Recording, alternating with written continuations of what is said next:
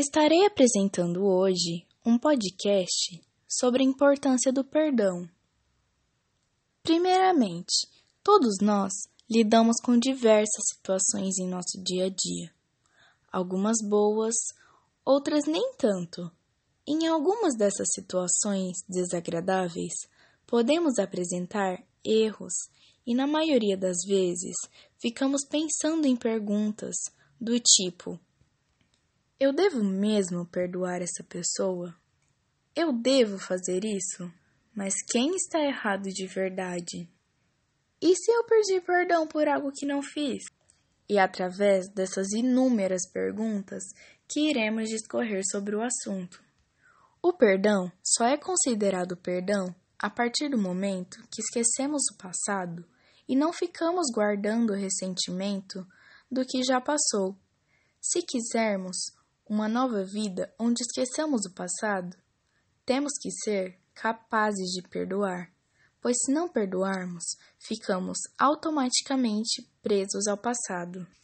O perdão é uma forma de liberarmos espaço para novas oportunidades, aprendizados e possibilidades. É um meio de nos autoconhecer, deixando-nos cada vez mais inteligentes ao aliviarmos o que nos machucava no passado. Em muitas situações, a pessoa na qual no passado tenha nos machucado pode nem sequer saber que nos machucou. Pode não ter sido a intenção dela. Muitas vezes, essa pessoa até mesmo se distancia por motivos próprios e ficamos com aquela lembrança medíocre da pessoa em seu passado pelo ato cometido. Existe também uma forma que muitas pessoas aplicam, que é a vingança, ou seja, não perdoar a pessoa e querer que essa pessoa sinta o mesmo que ela a fez sentir, passe pela mesma situação que a fez passar. Todos cometemos erros, somos seres humanos, temos nossos próprios pensamentos, nossas próprias sugestões e nossas opiniões. Entretanto, não somos perfeitos. Lembre-se que perdoar não é fingir que está tudo certo, fechar nossos olhos e deixar passar.